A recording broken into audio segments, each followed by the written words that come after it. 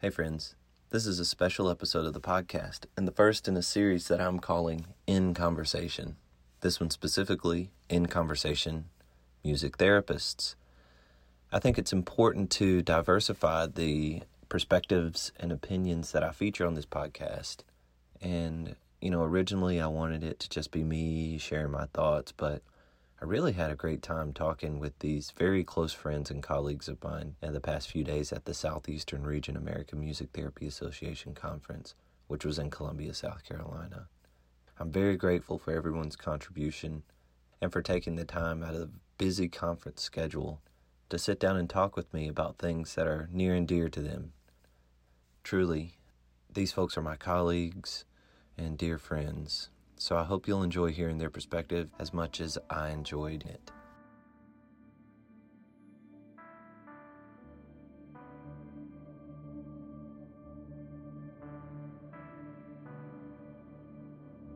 Nevermind Who Listens is a podcast grounded in music discussion, philosophy, and psychology, sometimes together and sometimes separate discussions.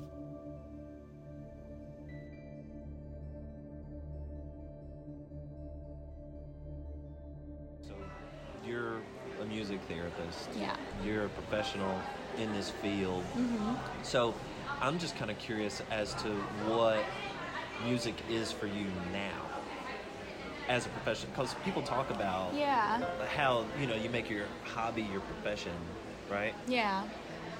Has that changed your relationship with music at all, or your approach to music? Because, I've known you for a while. Yeah. And I see you playing more guitar now than you probably did before. Mm-hmm. So just, I guess, talk a little bit about your relationship with music. Yeah, so I've always had a good relationship with me. I've always been musical. I think most music therapists can say that. And during college, it was more focus on the school stuff. But yeah, ever since I've become a professional, I've had to be really intentional about making music for me and not just for clients. And I feel like I hear people talk about that and I would be like, oh yeah, that makes sense, duh. But then it goes over my head, and sometimes at the end of the day you get tired. So I've been more intentional, especially this year and within the last probably 6 months or so. At the beginning of this year, our boss, we did a team meeting, and we all picked a word as our intention for the year. And I was thinking about this, and I wanted to pick brave. And during the whole time that we were doing it, we were doing this with music and a little bit of improvisation and just free writing. And then at the end of that, I landed on the word balance instead. And that has really been my focus, of balancing music for all the clients that I do, and then being able to come home and still find that music for myself and playing. And it's been more about playing that music as opposed to writing music, which I am interested and want to delve into more. But it has been much more just focused on enhancing my skills and making sure I'm taking that balance of doing songs that feel good to me and doing songs that feel that I want to do. Yeah, it's twofold, because you have the ethical responsibility of creating really high quality musical experiences for people you work with, but you can also do that, and you can also do that through the music that you enjoy listening to. So great perspective. And I think, and that has helped me, because sometimes when I will practice songs for clients or for sessions and I want to make it better, but because I'm not as interested in the song, I can still learn new techniques. But in learning picking patterns for other songs that I wanted to do for myself that I've never used in sessions before, that's been able to transfer over into my clinical work as well. And I feel like it is that twofold. And then I feel more confident in my abilities, and I feel more confident in my ability to be able to change and adapt to what is going on. And so do you think you enjoy music more now that you use it more as a professional?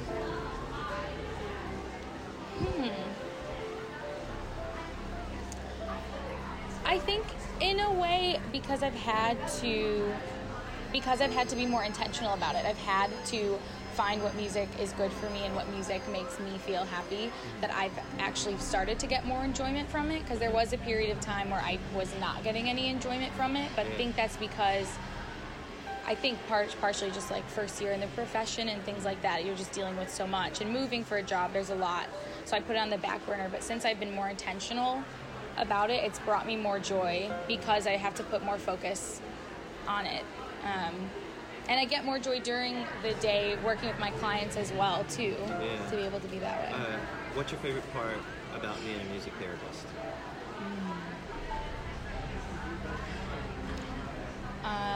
It could just be like one line. Everything is very different.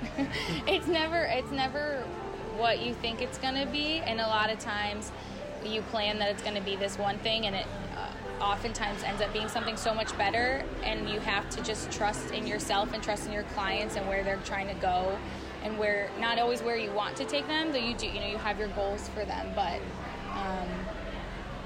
just how different it is. Okay. Yeah, and it changes a lot. Lastly, what is your favorite part about being a musician? Not music therapy aside, so what's your favorite part about being able to connect with music? Like, what does it give you? Yeah. It gives me the space to express things that I am not always knowing that I need to express, or I know that I am, but I don't know how. And it allows me this time to reflect internally and delve into those things. Yeah, those things within myself that I need to get to.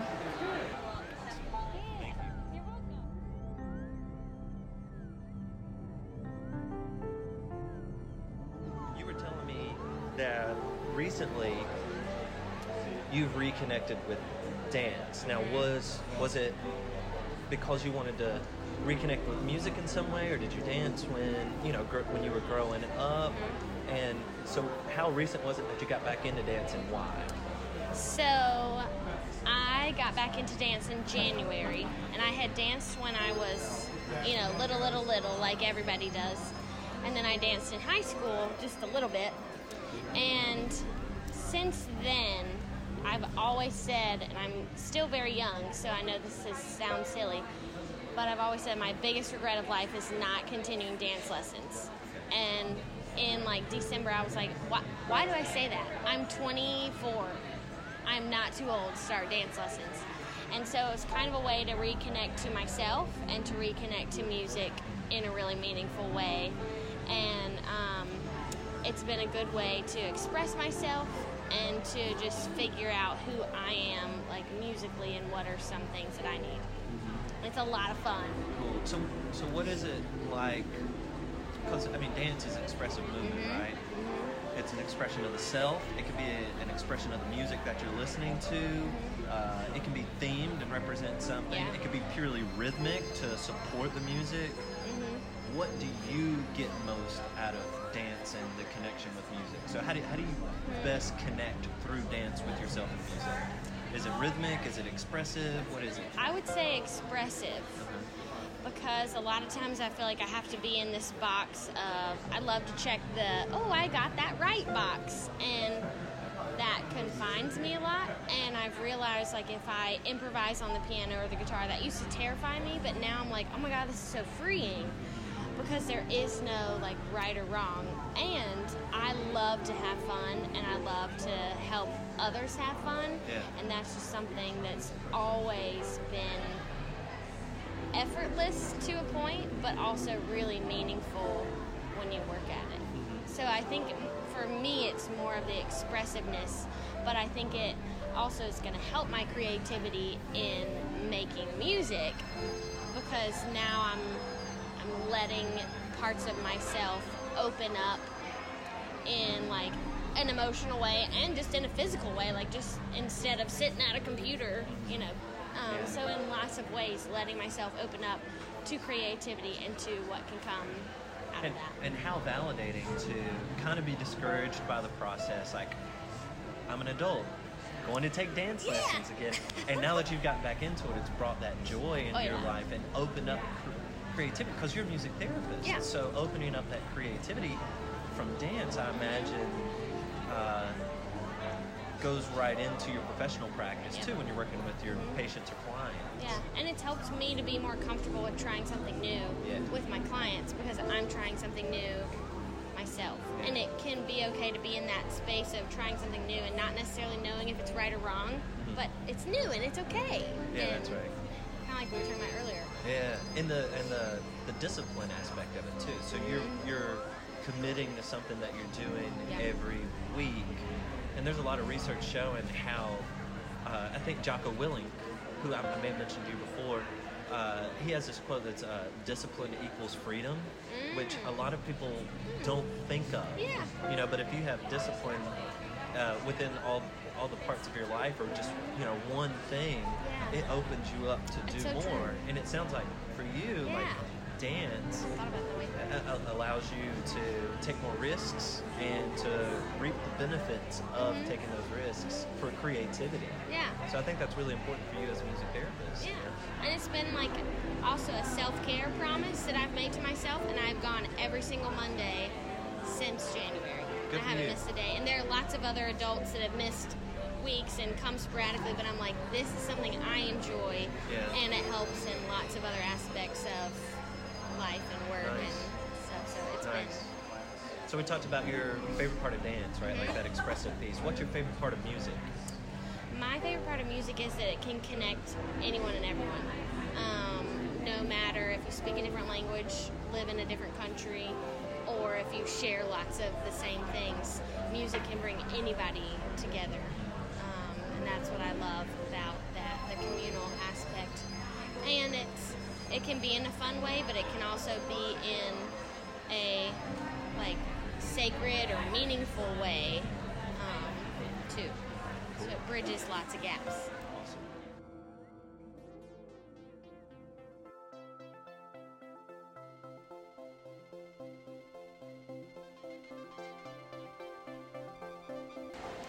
So, who introduced you to music? Many members of my family growing up were all musicians, but I would have to say the family member that had the biggest influence in my life for music would be my father. He was never achieved professional musicianship, but music is very important to him. He has a very distinct style and taste, and he shared that with myself and my sisters very early on. So, as it relates now, that you're a music therapist and music is your career, has your connection with music changed? Because if as music therapists, typically music starts as a hobby, right? Or it starts as Exactly. a way of self-expression. It starts as developing discipline in life. I mean, there's so many reasons we create music. People have influenced us to do so. So tell me a little bit about how your relationship with music has gotten more important or has changed since you became a music therapist. I know we were talking about self-care for a little bit too, so can you tell me a little bit about that? So my journey to become a music therapist very much falls within that descriptor. Some of the questions you've asked me. I tried music performance to begin, got burnt out very quickly with that. Why do you think you got burnt out on performance? I think the level of practicing and just the sheer competition factor, being a flute primary, I mean, that's one of the most competitive instruments probably on the planet. Difficult to maintain relationships with friends when it came to competing for chairs or positions, different placements to be able to perform. So it's kind of like I started to lose that love that I had for music. So I abandoned that, tried more of like a teaching or developmental child specialist role, got burnt out with that because I wasn't including the music factor anymore that was so important to me. Took a break from school, rediscovered music therapy, and returned as an older student to finally finish in that profession. So in a way, I was able to recapture my love for music and also the desire to use that as a profession in a way that I wasn't feeling burnt out. There wasn't that performance factor anymore. That was just kind of a side piece. But being able to also serve the community, which was very important to me. I felt a connection with that kind of profession very early on as well. Awesome. Yeah, it seems like a perfect blending of the needs from both aspects, Yes. the performance and the, like service and treatment aspect. Cool. So how do you use music for self-care, and why do you think it's important as a music therapist to use music for self-care? when music therapy is your profession and that's what you're doing as your source of income and as a functioning member of society, that may leave a lot of room for getting burnt out with music. With it being your profession, you really need to find a way to separate yourself from you as a person, yourself, versus what you do. Even if it's the most rewarding thing on the planet to you, you need to have that separation. Otherwise, you're not going to make it. Right. I mean, you're going to, again, have that burnout factor. I find where I work, especially being in a hospital setting, a medical setting, we have very rewarding moments with patients and families, and then we have some moments with patients and families who are experiencing the worst imaginable moments, of trauma or end of life or just very emotionally charged moments. And I have found during my career, during my profession as a music therapist, it's vitally important for me to have a set of songs or artists or just set of music in general that I never bring into sessions. An especially important artist for me is Bobby McFerrin. Many of his albums, many of his songs, I reserve just for myself. Nice. He's actually an artist that my dad introduced me to early on as a child. So from the start, it's been especially meaningful to me to make sure that that is separate, that my love for that particular artist and his music, try to carry very little of that into sessions. So that's how I try to take care of myself. It's a very distinct separation. Nice. And so, what is the most important thing about music to you? For me, I know a lot of people say music is a universal language, and I think sometimes people might think of that as, okay, no matter where you're from on the planet, music is going to translate for you the same way it will for somebody who lives, on the opposite side of the world. For me, especially in a medical setting, I can see music connect with different, patients from all kinds of demographical backgrounds and current functioning levels in a way that just talking to them or any other form of communication may not be as successful, or you see so much of a different response or so much of a different connection with music that I really feel like it can build relationships with people that I really can't think of any other medium to compare it to. So, who introduced you to music? I started in music when I got into a choir in 3rd grade, and my music teacher at the time, Mr. Hill, he was this really confident person who used music to sustain attention and really got people engaged. Interesting. Yeah, and I remember being so enthralled by that, and then getting the opportunity to use my voice in a different way. I'd always kind of been a talker in class and like joking around, but then to find music and to find singing was really how I started getting engaged in music, and it was a really significant experience for me just because it just unlocked this joy that I didn't know I had, and that was really powerful for me. Yeah. So now you get to impart that joy onto others as a professional, as a clinician, as a music therapist. Yes, and it is so powerful for me. A lot of times when I meet people, they either already love singing or they say, oh, I can't sing. I'm a horrible singer. And being able to facilitate a space where they feel comfortable enough to find their voice is something that I'm really passionate about.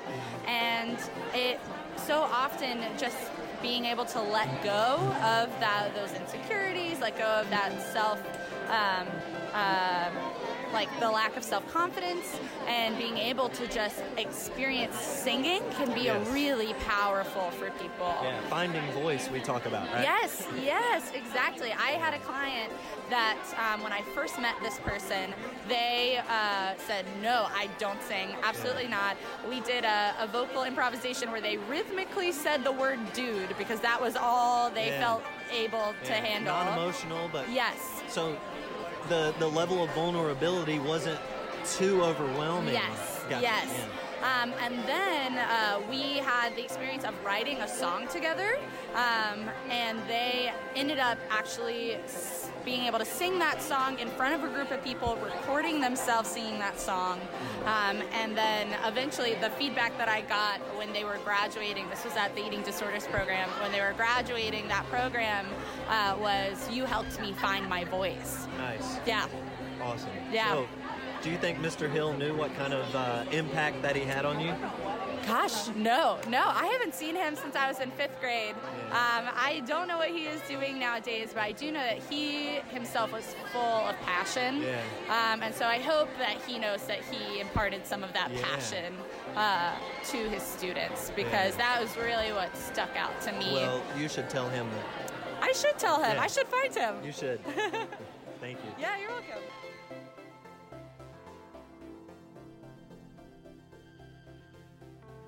So we're talking about burnout and music listening and being a musician. So can you just kind of talk a little bit about that? Yeah, so this was one of those things that I did not think that I was going to experience. And as a senior... As a musician or a music therapy student? I would say either. Okay. I grew up in a house where we listened to music all the time. I have to have it playing constantly, and I just loved it. And I loved playing the piano. And I recently did a senior recital, and then totally did not want to touch the instrument anymore.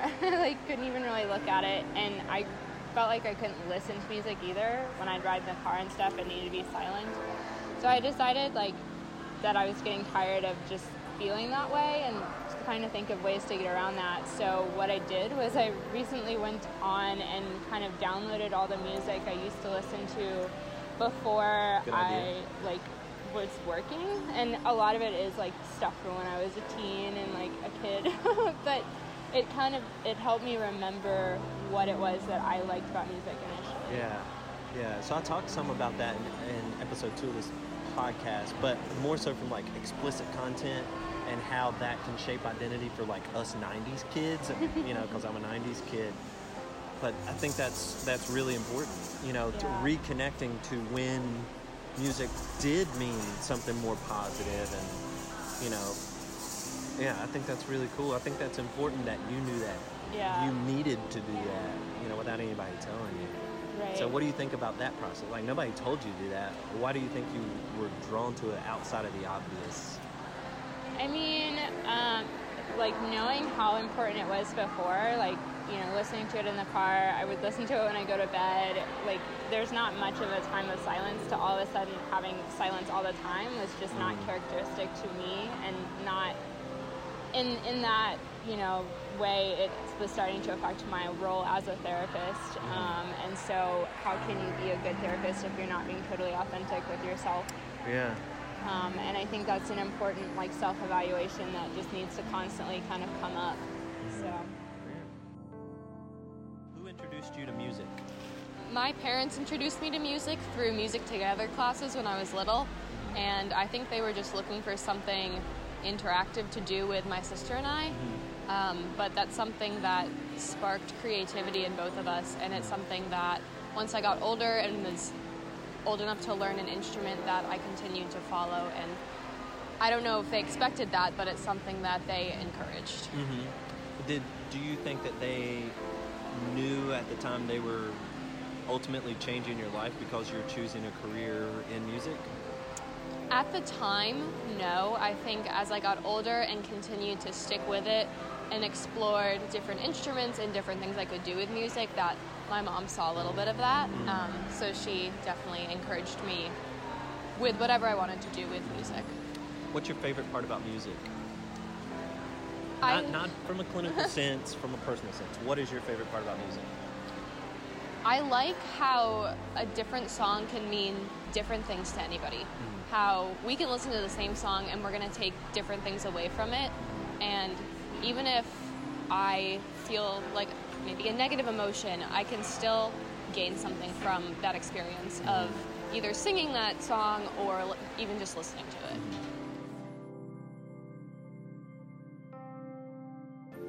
So tell me about your first concert.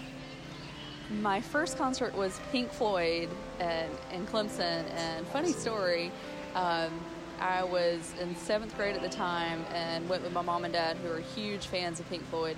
And we went to the record store, showing my age, the morning that the tickets went on sale, got our tickets, and then At the record store? At the record that's store awesome. in person. Yes. And back before Ticketmaster. Good. And like 2 or 3 weeks later, found out that I had a chorus concert that was now scheduled for that night. So my mom had to write a note excusing me from the chorus concert, and I got my first, like, I think it was a C or something in a class at that point no. Do you because I remember couldn't attend. Do you remember what your mom said in the note? Like, please excuse Allison. Basically, because like, she's gonna go see Pink Floyd. Sorry, we already got tickets. We can't change these plans, kind of thing. How cool It was of great. Your mom, though. Oh yeah, like, yeah. That's awesome. Yeah, my Yeah. mom and dad exposed me to a lot of great music Yeah. from an early age. I'm very grateful for that. Yeah, Pink Floyd first concert. Yeah. I mean, what an amazing.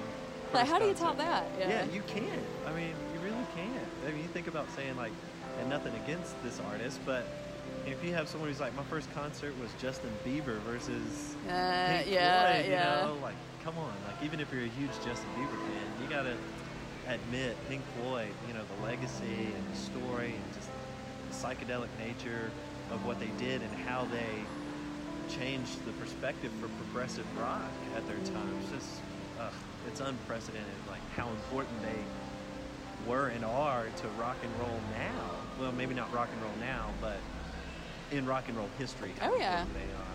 And all the stage props and things. There's the giant inflatable pig, the giant Yeah, the disco ball. So Yeah. was this Oh, yeah. part of their Pulse tour? Was it Pulse? Yeah, it was. That is my favorite live recording. It's a double album. Yeah. It's so Mhm. good. So how did that experience shape your perception and interest in? Yeah, you were already interested in music because you were in Oh, yeah. chorus. Mhm. But did it shape your perceptions of music at all?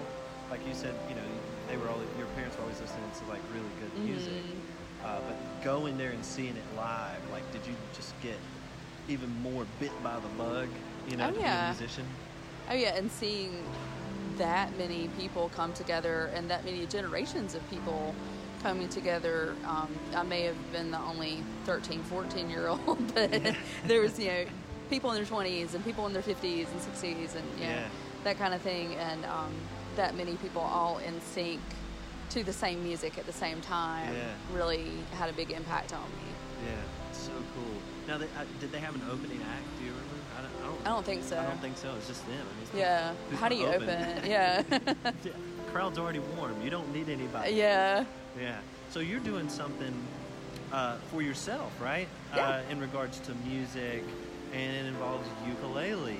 Tell me about that. So last year, I realized that I wasn't using music in my own personal time for my own enjoyment as much as I had been in the past, and decided to make that a priority, and was kind of inconsistent with that. And so at the beginning of the year, I decided to challenge to myself to learn and record a song each day from the Daily Ukulele Book, That's a 365 commitment. That's such a songs for commitment. better living, and make myself stick to it, and also record those songs and share them on Instagram, which is something that I've always had some hang-ups in the past about seeing myself on video or sharing myself singing and that sort of thing. So it's been a great growth experience for me and a lot of fun. Well, I follow you on Instagram, and I see them every day, and I love it. I love Thank hearing you. the songs that I know, and I love hearing the songs that I don't know that you introduced me to. I'm like, I need to add that to my rep list. Yeah. Yeah, that's awesome. So what's the experience been like? I imagine there's probably some mornings that take, or days whenever you record, I imagine there's some times where it takes a little more discipline than others. Like I gotta Oh, make yeah. some, you know, so what about that? Oh yeah, so I've primarily been doing them afternoon, early evening or so. Sometimes it's later at night. There have been a couple of days that I've, you know, not had the energy for it, not had the spoons for it, and so I, you know, doubled up the next day Yeah. or whatever. But it's been a lot of fun, especially learning songs that I don't know, and playing them on piano is, you know, is really improving my piano proficiency as well. Nice. More practice with that. Learning melodies and learning more chords for ukuleles, and also my husband's gotten into it occasionally. He'll Yeah? like pop in That's and right. blow the conch shell on Yes. Drunken Sailor or things like that. Yes. So That's been a lot of fun for us. So it's bonding. Yeah, yeah. Promoting that cohesion. Uh-huh. I love that. So at any point, are you going to take requests in addition to your daily practice? Actually, funny you may say that. yeah? I'm doing the longest day fundraiser for the Alzheimer's Association Okay. on the summer solstice, and I want my fundraising efforts to be music-based, and so I've considered doing requests for, Okay. if you donate $10, I'll play So whatever. And what's the information? I want people to know. Do you have the information for that? You can talk about it? You can find me at Carolina Music Therapy, LLC, Allison Huey, MTBC on Facebook, and I'm posting information about the fundraiser there. Okay. There's further information on the fundraiser as a whole on the Alzheimer's Association website, which I believe is alz.org. Okay. So the emphasis is for the longest day of the year for people to do fundraising efforts, which involve something near and dear to their heart throughout the day. Yeah. So I'm planning things throughout the day that will be opportunities for raising funds to help people with Alzheimer's and research regarding Alzheimer's. Fantastic. And what's your Instagram handle for the daily uke practice? At Alley Flute. Okay. ALIFLUTE. Fantastic. Cool. Thank you so much.